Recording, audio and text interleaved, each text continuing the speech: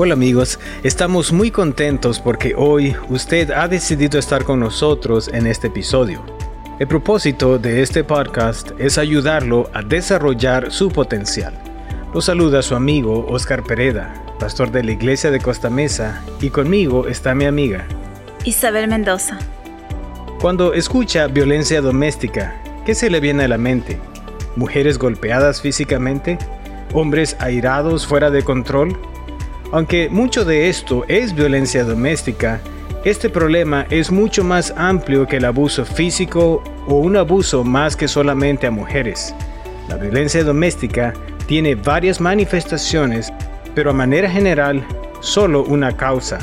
Quédese con nosotros y veamos cuál es esta causa y cómo podemos superarla. Hay una cita respecto a la violencia que dice así: con las manos empuñadas no se puede pensar con claridad. Repito, con las manos empuñadas no se puede pensar con claridad. Y otra cita también con respecto a la violencia dice: la violencia es señal de debilidad. Qué interesante, a mí es la que más me llamó la atención, la segunda. La violencia es señal de debilidad. Y yo lo puedo pensar así, como un hombre que está usando la violencia contra una mujer, y es lo que le está mostrando ahí, debilidad, no es fortaleza. Y a veces pensamos que más bien porque estamos tratando de abusar, es porque nos consideramos fuertes, pero es prácticamente todo lo opuesto. Y definitivamente que me relaciono también con la primera, porque dice: con las manos empuñadas no se puede pensar con claridad. Es cuando estamos llenos de ira, y cuando estamos llenos de ira, entonces no podemos pensar con claridad porque simplemente estamos tan airados, fuera de control, que el pensar es prácticamente algo muy secundario. Sí, es lo que acabamos de aprender hace unas podcasts atrás también, que una vez que estamos atrapados en una emoción, nuestra mente se nubla y ya no podemos pensar ni reaccionar de una buena manera. Claro. Y entonces lo que vamos a hacer en este episodio es de encontrar cuál es el factor común en lo que tiene que ver la violencia doméstica, poder definirlas. Así de que, amigos, quédense con nosotros porque vamos a aprender mucho en este episodio. Vamos a ver lo que son algunas de las definiciones de la violencia doméstica. Y es indudable que tanto el hombre como la mujer pueden cometer actos de violencia doméstica, pero estadísticamente yo creo que lo que más se ve es que la mayoría de las víctimas de esta violencia son las mujeres. Aunque hay casos donde sí se puede llegar a dar que es viceversa y el hombre viene a ser víctima también de violencia doméstica, pero tradicionalmente y hasta legalmente se ha tolerado el maltrato de la esposa. Pero ese tipo de comportamiento entristece a Dios. Son muy dolorosas las consecuencias que trae la violencia, sobre todo a lo que es a la familia, al hogar, este acto sagrado, ¿no?, del matrimonio. Pero lo bueno es que Dios promete que va a estar siempre al lado de la víctima para protegerla. Yo creo que es muy importante poder recalcar lo que acaba de mencionar. De las personas más afectadas son las mujeres. Como mencionaba, algunos casos pueden ser los hombres, pero a manera general son las mujeres. Y algo que me llamó también la atención es el hecho de que no es únicamente una persona, en este caso la mujer, que más sufre, sino toda la dinámica de la familia se ve afectada precisamente por lo que está ocurriendo. Y que hay culturas que, como leíamos, como aprendíamos, es que hay culturas que lo ven como aceptable, que la mujer pueda ser maltratada por el hombre, que porque es su esposo, tiene derecho a maltratarla. Y no necesariamente tiene que ver el maltrato físico, muchas veces también tiene ese maltrato emocional, es el maltrato espiritual. Así de esto de la violencia doméstica se manifiesta de diferentes maneras.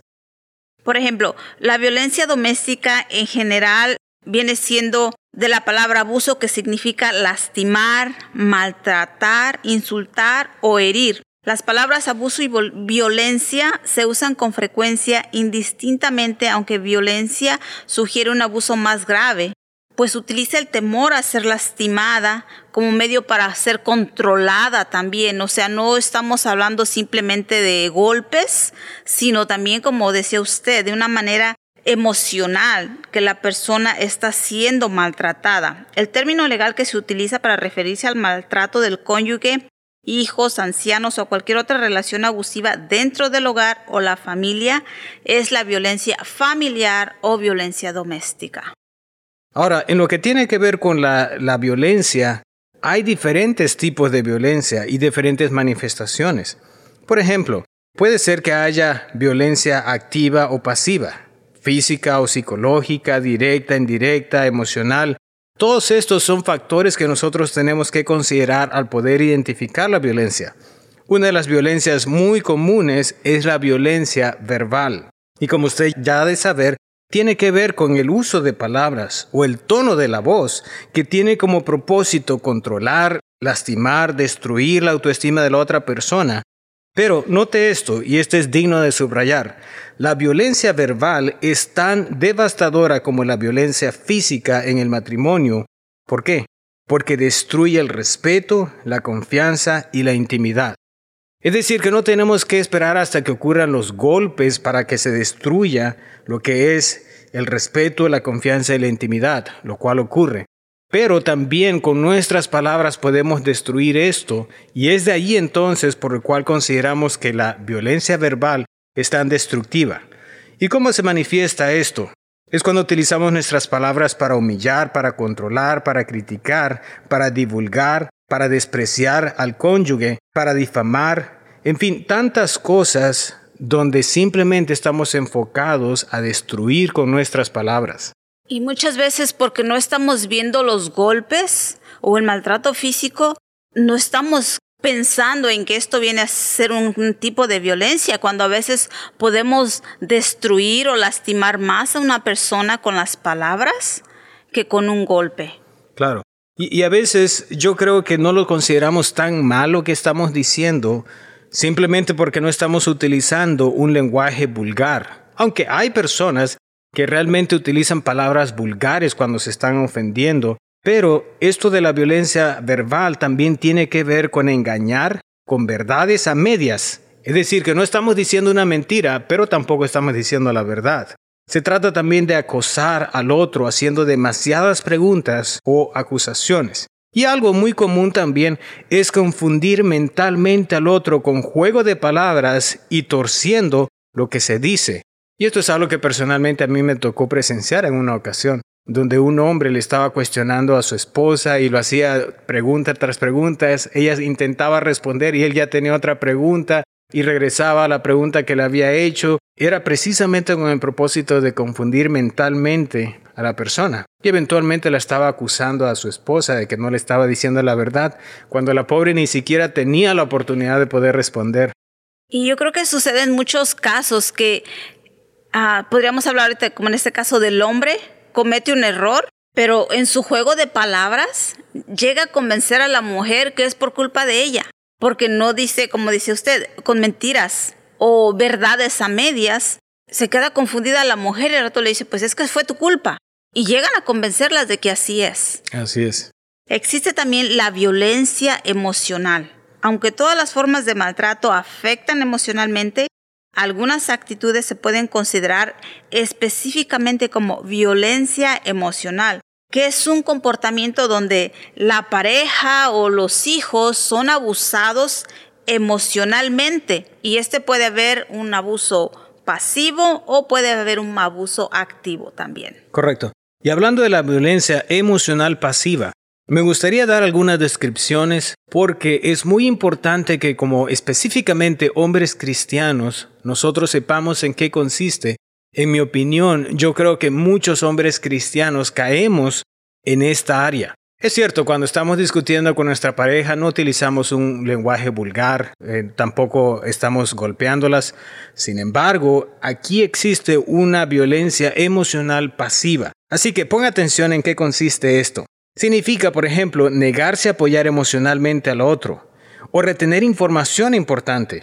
O también, esto es algo muy común, retener el dinero, donde se les dice, ya no te voy a dar dinero, o simplemente le impiden el uso de la chequera o las tarjetas donde le bloquean precisamente para controlar a la persona. ¿O qué tal esta? No dar atención y reconocimientos apropiados. O no escuchar, donde nos vamos y no queremos escuchar. O usar el silencio como una arma. Cuando estamos disgustados no queremos hablar, la pareja nos está hablando, nos está preguntando que si queremos comer y nosotros no hablamos. O ser indiferentes a las reuniones familiares importantes, donde no queremos ir porque estamos disgustados. O no regresar a la casa a la hora debida, o rehusarse a ayudar con los hijos y los quehaceres en el hogar.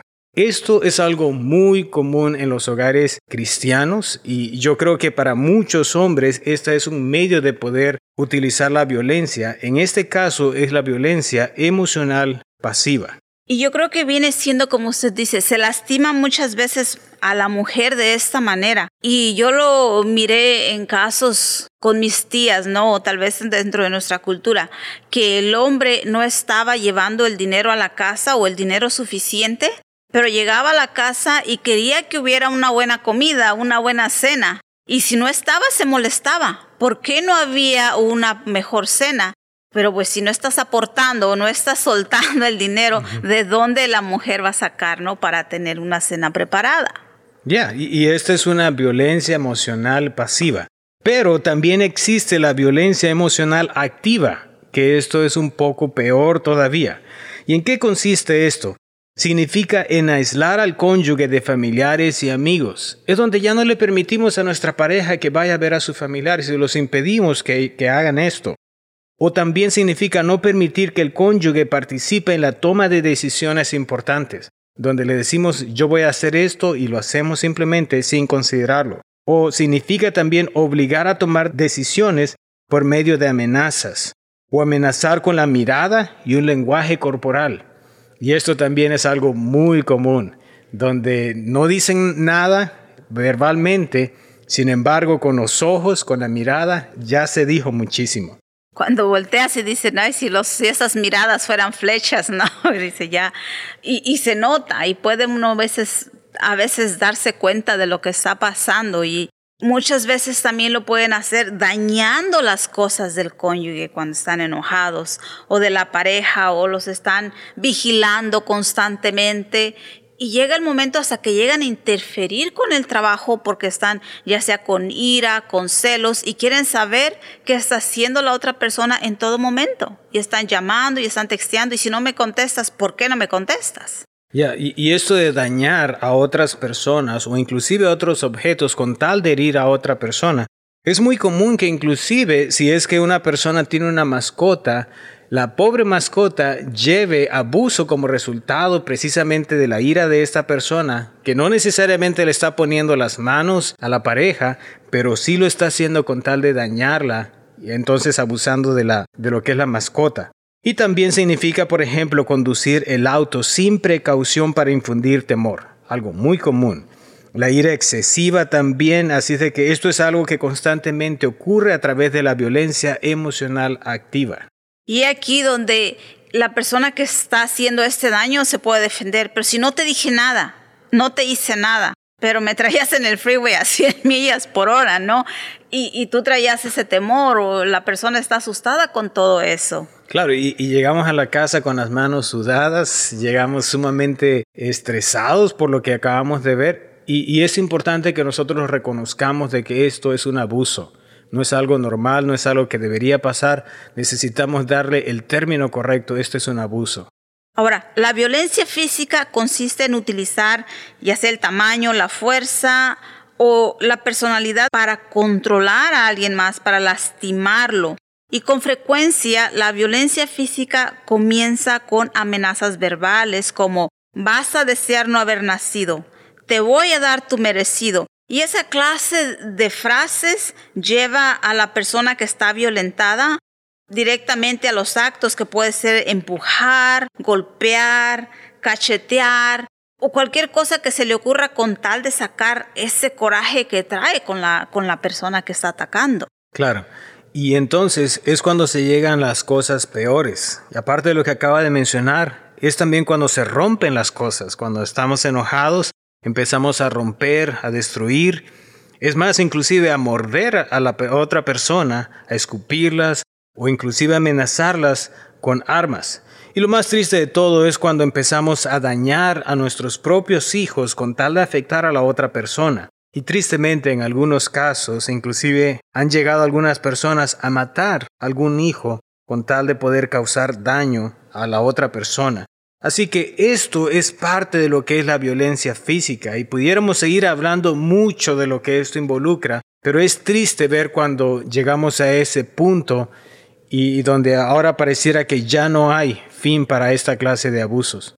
Así es, y qué triste de que se da mucho el secuestro de un hijo, porque se enojó con la pareja o la expareja o lo que sea y secuestran a su propio hijo. Es triste porque cada rato estamos mirando cuando vas manejando en las autopistas que están ahí los letreros de que está una alerta de que han secuestrado a un niño. Y lo más triste de todo es que no están siendo secuestrados por desconocidos, sino por cercanos a nosotros, y en este caso muchas veces es la pareja. Así es, y eso es muy triste, la violencia física.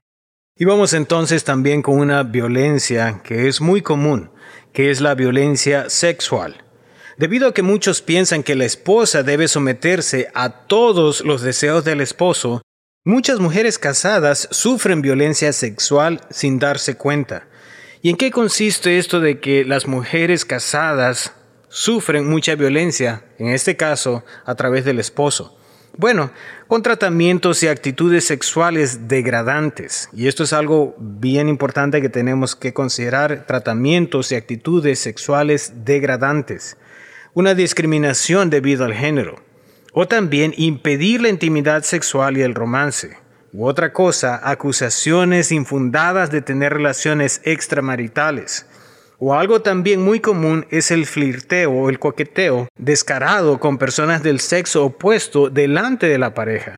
Y esto es algo que me ha tocado ver, donde he observado a algunos hombres que delante de la esposa simplemente le están coqueteando a otras mujeres. Y claro, para el hombre es natural hacer eso. Sin embargo, cuando descaradamente lo hace delante de su esposa sin tenerle ninguna clase de respeto, esto también es considerado violencia sexual porque no se está considerando ni se le está dando el respeto que la esposa merece. Y muchas esposas lo ven esto como normal y piensan de que porque son hombres deberían entonces hacer esto y que es parte de su naturaleza. Sin embargo, no está bien. Y fíjese que una de las cosas que yo miré cuando era más joven con algunos de mis familiares, que para ellos era normal que el hombre se llegaba el sábado en la noche, el domingo en la noche, se arreglaban y se iban al baile. Pero ellos solos. Nada. La mujer se quedaba ahí como si nada. Y digo, o sea, se está yendo cuando está casado, cuando tiene una esposa, pero ya se bañó, ya se perfumó y se va a la calle. Eso para mí es un abuso. O también lo que llegan a hacer es amenazar con tener relaciones sexuales a la fuerza. Y tristemente esto sucede cuando las mujeres que ya tienen hijos o tienen hijos pequeños, es lógico que la mujer no va a tener el tiempo de arreglarse como se arreglaba cuando estaban recién casados, que no había hijos, y de ahí empieza a que las empiezan a abusar o las empiezan a mirar como algo inferior porque ya no está tal vez tan arreglada como estaba al principio porque está atendiendo niños pequeños. O acaba a veces de tener hijos, y lo que yo he escuchado y he mirado mucho también, cuando acabas de tener un hijo y quedas con más peso encima, hay mucho abuso también que porque estás gorda, porque ya estás así. Y a veces también cuando la mujer con tantas ocupaciones no está tal vez, como hablaba acá, en la falta del romance, no está tan dispuesta a tener las relaciones sexuales, pero de todas maneras la toman porque dice eres mi mujer. Y eso es un abuso también porque ella no estaba dispuesta, ella no quería. Y muchas mujeres piensan que porque están casadas realmente deberían sucumbir al deseo del esposo y que es su responsabilidad hacerlo. Y sienten que no tienen la posición de una palabra de poder decir no. Y la verdad de las cosas es de que inclusive por el hecho de que sea una mujer casada, ella puede decir no. Y un no es un no. Debería ser respetado. Pero tristemente muchos no lo ven así. Ahora vamos a hablar específicamente de la violencia a la mujer. ¿Alguna vez ha escuchado usted la palabra misoginia? ¿En qué consiste esta palabra? Bueno, esta palabra está compuesta por dos palabras en sí. Miso, que significa odio, y gune, que significa mujer. Así que misoginia tiene que ver con un odio específicamente a las mujeres. Y lo que viene haciendo, dice que una persona con estas características, el hombre lo que hace, él desprecia a las mujeres debido a su género. Simplemente por ser mujeres, ya las desprecia. Porque cree que las mujeres son débiles y las menosprecia por ello. Las lágrimas lo enfurecen o se siente amenazado por ellos. No puede ver que alguien llore porque ya se enfureció, sobre todo hablando de la mujer. Manifiesta amor y odio con las mujeres. Para controlar a las mujeres, utiliza principalmente el abuso emocional y mental. Claro, y esto es algo digno de poder saber porque muchos hombres estamos lidiando con alguna situación así. Y esto de la misoginia es prácticamente también el hecho de decir chistes en contra de las mujeres. Y eso es algo que la verdad yo anteriormente era culpable. He tratado de mantenerme fuera de esa clase de chistes, que son chistes que inclusive los vemos en la televisión, los vemos en las películas, nos reímos, nos causa mucha gracia, pero no necesariamente quiere decir de que no sea abuso, ni tampoco quiere decir que sea correcto. Al contrario, está mal, necesitamos corregirlo. Y necesitamos también decirle a otras personas que paren cuando hay esta clase de abuso. Y yo creo que las mujeres deberíamos de ser las primeras en detener ese tipo de chistes, de sarcasmo, de que hablan de las mujeres. Porque tal vez si yo estoy delgada y están hablando de una más llenita, pues yo me voy a reír. O si yo estoy llenita y hablan de una delgada, igual me voy a carcajear. Pero yo como mujer debería de defender y detener eso. Ahora vamos a hablar de las diferentes etapas de la violencia. Como usted ha de saber, muchas cosas no ocurren de la noche a la mañana, sino que llevan un proceso, un paso a paso, van creciendo hasta que eventualmente llegan las cosas a estar muy mal. Lo mismo es también con la violencia. Todo sigue un proceso y necesitamos saber cuál es ese proceso para poder identificarlo y tomar acción y también saber dónde, en qué etapa del proceso nos encontramos en lo que tiene que ver con la violencia, si es que está pasando por algún tipo de violencia. La primera etapa tiene que ver con la etapa de la agitación. La etapa de la agitación. ¿Y en qué consiste? Es cuando el esposo comunica su estrés o insatisfacción y culpa a la esposa de sus problemas. Y esta clase de problemas no necesariamente tiene que ver con su matrimonio, con su familia, con sus hijos. A veces son problemas personales, a veces son problemas en el trabajo. Y entonces viene el esposo agitado y culpa a su esposa de esta situación. Y esta etapa está caracterizada por retraimiento y la irritabilidad. Se despiertan celos y sospechas, se aplica el tratamiento silencioso, se retira el apoyo emocional, se desprecia y menosprecia y se ataca la indignidad personal. Así de que esta etapa, a pesar de que pueden ser generados por diferentes factores, no únicamente en el matrimonio, eventualmente llega a ser parte de violencia. Porque es precisamente lo que acabamos de mencionar, hay estrés, hay insatisfacción y hay culpas y desafortunadamente muchas veces los descargamos con nuestra pareja, con nuestra esposa. Y al no darle una salida sana, ahí viene la etapa aguda, que ya es donde estalla la tensión que había estado ahí en ebullición, que se estaba preparando, llega a este momento cuando se da rienda suelta al comportamiento violento. A menudo es cuando se arma el escándalo y la gente llama a la policía, llegan ahí por toda la familia, los vecinos y todo el mundo se entera de que está pasando un problema ahí. Es en esta etapa de conducta agresiva, no es muy larga, pero los estallidos tienden a ser más frecuentes y más peligrosos. Y ahí pues ya los vecinos ya se involucraron porque ya se estaban dando cuenta. Entonces cada vez que pasa, otra vez los vecinos, ¿no?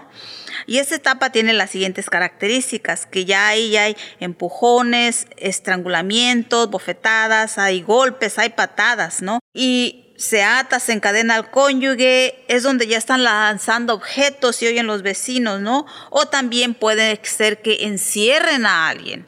Y es cuando ya se dan cuenta y ya se involucra la policía también. Aparte de la etapa de agitación y la etapa aguda, viene la tercera etapa, que es la etapa del arrepentimiento. Y qué bonito es cuando nos arrepentimos, reconocemos lo que acaba de suceder y lo procuramos que no vuelva a suceder, lo cual es algo muy bueno. Todos nos equivocamos, cometemos mal, perdemos la cabeza. Es importante la etapa del arrepentimiento. Y en esta etapa es donde estamos en la luna de miel. donde el agresor se arrepiente y la esposa se siente aliviada por las muestras de amor de su cónyuge y aparentemente todo mejora. Es aquí donde se arreglaron las cosas, nos pedimos perdón, inclusive algunas mujeres cuando aquí terminan embarazadas. Así de que esta es la etapa del arrepentimiento, es algo bueno.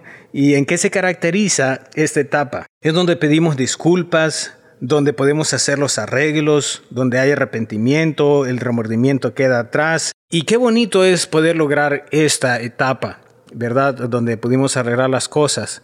Tristemente es cuando a muchas parejas se les convierte en un ciclo, donde empiezan y luego están los problemas y eventualmente se arrepienten.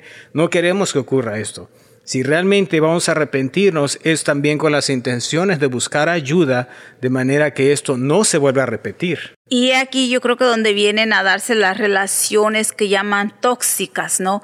Que la mujer, porque tanto ama a su esposo y ella tenía la esperanza de tener un hogar para toda la vida, un matrimonio, y con la esperanza lo perdona, ¿no? Y ya el hombre llora y se arrodilla y pide perdón y ya va a ser como dicen, un pan de Dios, ¿no? Y llega a ser, y hace promesas, ¿no? Hace promesas y acepta su culpa temporalmente. Hasta les llevan flores y todo. Y es ahí donde la mujer cree y ahí vamos otra vez. Y empieza el ciclo de nuevo. Y es triste porque a lo que hemos mirado, muchas mujeres ahí siguen atoradas, siguen atrapadas en lo que es ese tipo de violencia. Ya hablamos y describimos bastante lo que son las diferentes manifestaciones de la violencia. Ahora vamos a tomar tiempo para hablar con respecto a las causas. ¿Por qué ocurre todo esto? Y definitivamente, esto de ser violentos tiene mucho que ver con la crianza que hemos tenido, lo que vimos con nuestros padres. Los patrones de comportamiento, tanto positivos como negativos, son aprendidos. En los matrimonios donde hay violencia, es típico que el hombre o la mujer crecieron en un hogar violento. Y para el hombre o para la mujer, que haya violencia es algo normal. Por ejemplo, si el hombre miraba que el papá golpeaba a la mamá, él va a hacer lo mismo. Y por el lado de la mujer, si ella miraba que la mamá permitía ser golpeada, pues para ella va a ser normal que a ella también la golpee el esposo. Así es de que mucho de esto lo aprendimos en el hogar de nuestros padres. No hay que juzgarlos, no hay que criticarlos, pero sí necesitamos estar conscientes de dónde aprendimos todo esto para poder cambiarlo. Ahora, yo voy a tomar y hablar un poquito con respecto desde el punto de vista de hombres, por qué el hombre es violento. Y mi compañera va a hablar con respecto a las mujeres, por qué muchas mujeres permiten que ocurra esa clase de abuso para con ellas. ¿Por qué el hombre es violento? ¿Porque se crió viendo violencia con sus padres? ¿Porque también él fue maltratado en su niñez? ¿O considera que la esposa es una posición? ¿O también nunca le enseñaron a amar? Es decir, sus padres no fueron expresivos y cariñosos con él, de manera que tampoco sabe expresar amor. O también teme perder a su esposa. Y qué triste es que, teniendo temor de perder a su esposa, termine siendo violento con ella. Otra cosa también es que se irrita cuando ella muestra debilidad. Y ya dijimos que la violencia es una demostración de debilidad y tristemente el hecho de que se enoje es precisamente una manifestación de debilidad. La culpa a ella porque él se siente menos. Y esto es algo muy pero muy común en muchos hombres donde se sienten menos y si es que la esposa realmente está en una posición financiera, académica mejor, el hombre por lo regular tiende a ser bastante violento. O también, el hombre también termina siendo violento porque quiere sentirse importante y en control de las cosas. Y una de las cosas que él considera a controlarse es precisamente a la esposa. Y de esa manera entonces, como quiere sentirse importante, empieza a maltratar a su pareja. Y qué triste es cuando delante de otras personas quiere sentirse importante, abusando de su pareja. Que quiera demostrar su superioridad ante los demás a través de lastimar a la esposa, a la pareja.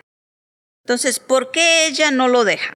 Bueno, hay diferentes razones. Una de ellas es porque se siente indefensa y no puede evitarlo. No sabe que no debe aceptar esta situación, cree que es algo normal, tiene baja autoestima.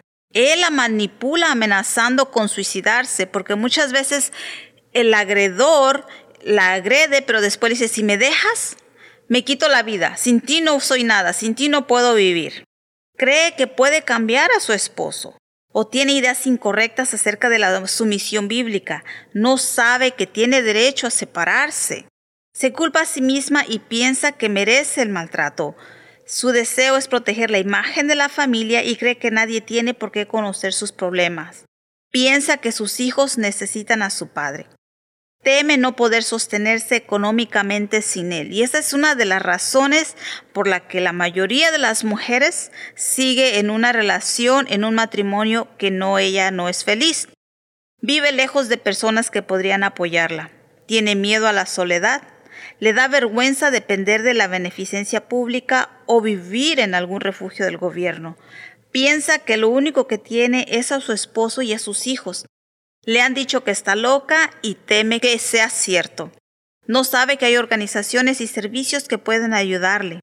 Cree en las promesas de él de que no volverá a suceder. Y como lo que mirábamos al principio, cuando el hombre es abusivo, lo que hace es separar a la mujer, llevársela a un lugar lejos, donde ya no esté en contacto con los familiares o un contacto no tan cercano para que no la puedan ayudar. Entonces ella, al quedar indefensa, pues definitivamente sigue ahí en la relación.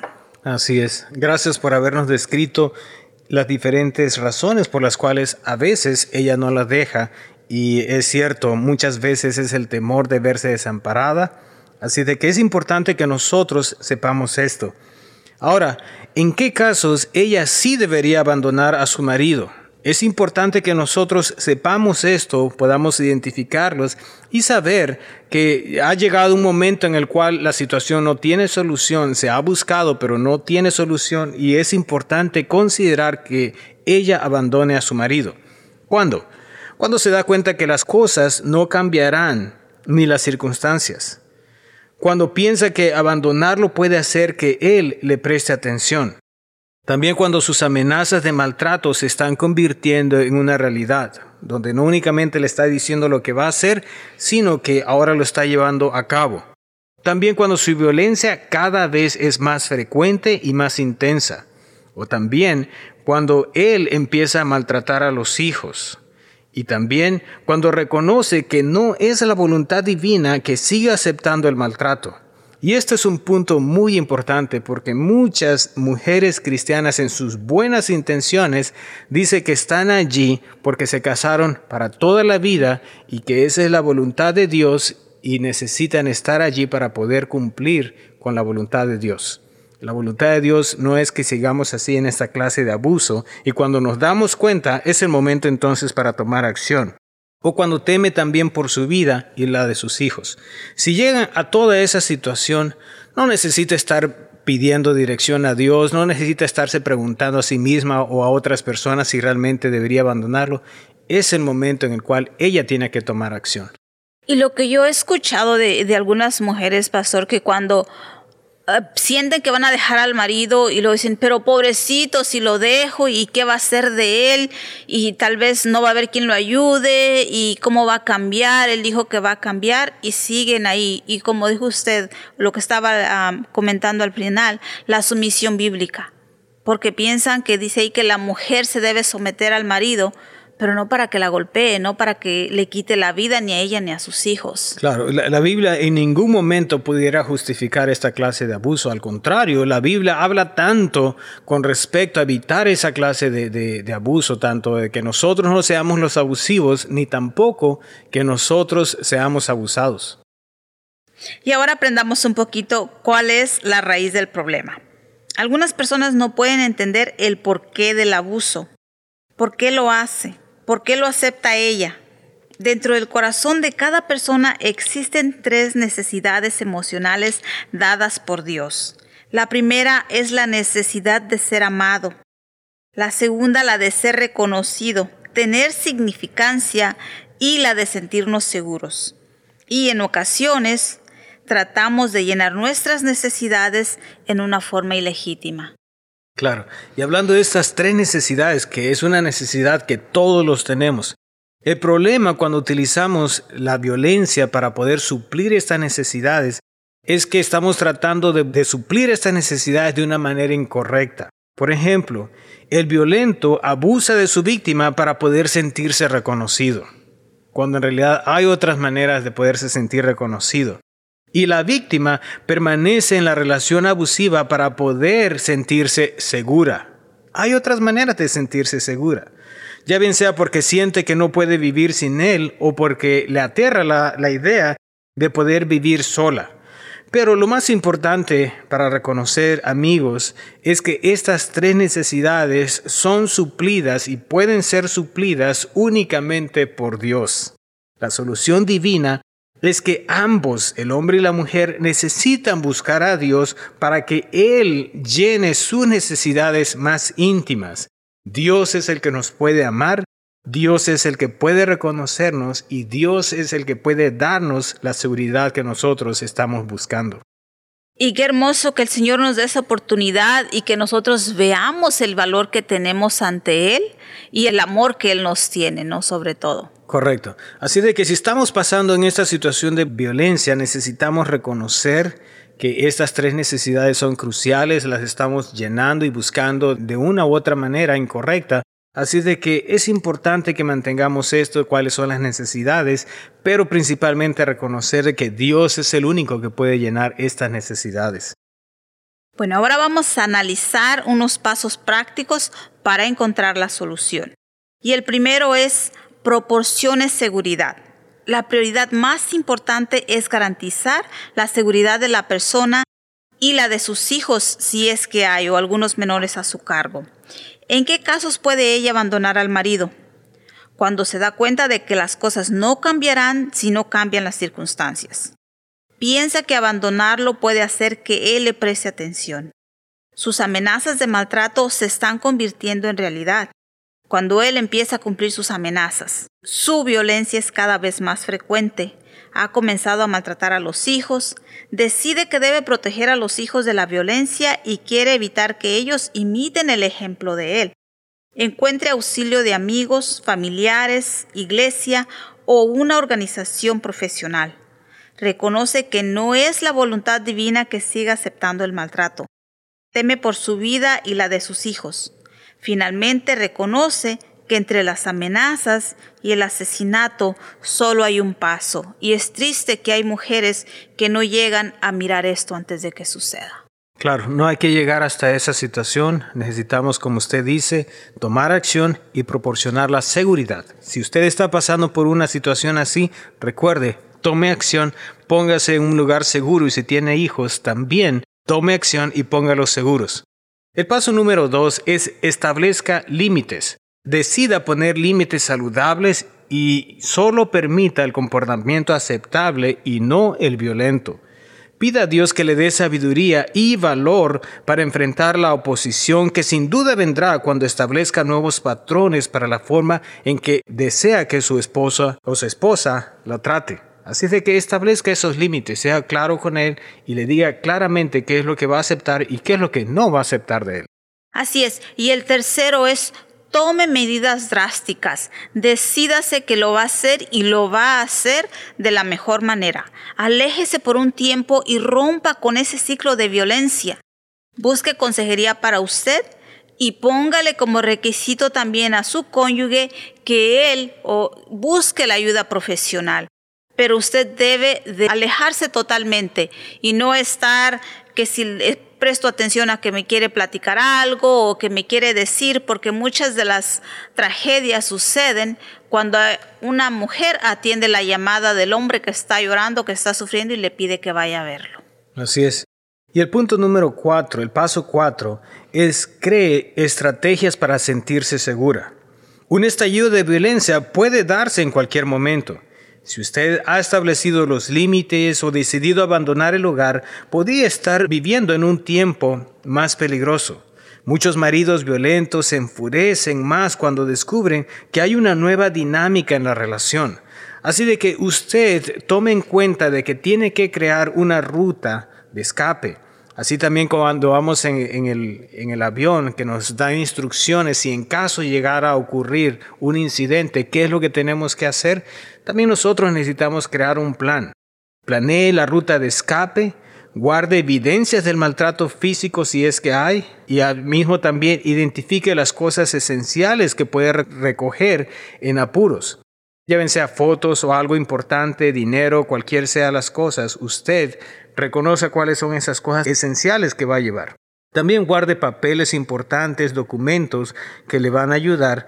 Y sobre todas las cosas, haga una lista de números de teléfonos que usted va a contactar en caso de emergencia.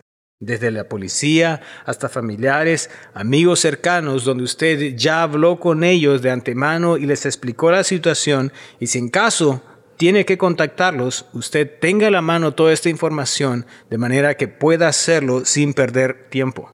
Y el número 5 y el más importante, confíe que Dios va a estar con usted y sus hijos para mantenerla segura.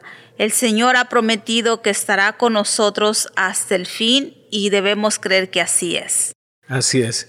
Así que amigos, de todo corazón, no queremos que ninguno de los que están escuchando esté en esta situación. Al contrario, queremos que ustedes puedan estar seguros, sabiendo muy bien qué importantes son para Dios.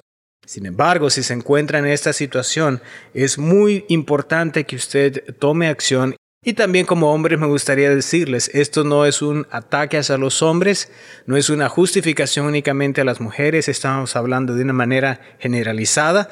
Sin embargo, mucho del abuso viene del hombre hacia la mujer. Así es, simplemente queremos que haya más familias seguras, felices y que podamos buscar ayuda y reconocer si es que la necesitamos. Así es. Nos gustaría dejarlos con este pasaje de la Biblia, que está en el Salmo capítulo 4, versículo 8. Dice así: En paz me acostaré y asimismo dormiré, porque solo tú, Jehová, me haces vivir confiado. Queremos agradecerles por haber estado con nosotros. Gracias a José Vázquez por dirigir esta grabación. Se despiden de ustedes sus amigos Isabel Mendoza y Oscar Pereda. Será hasta el próximo episodio.